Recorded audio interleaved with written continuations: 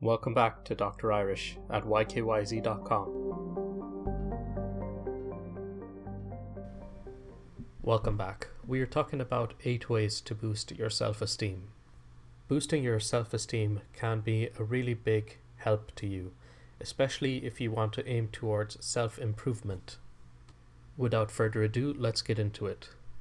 The first tip I have is that you should recognize your own self-image. Now, specifically, this is something I've spoken about before, but essentially this comes down to recognizing that ultimately you control how you see yourself, and you cannot control how others see you. Although other people may influence how you see yourself, you have the final authority. In other words, your self-image is in your mind, and it's a product of your thinking and no one else's. You decide who you are. And this is probably one of the most important points, so that's why I've listed it as number 1. As studies show that we often develop anxiety when we don't have control over things.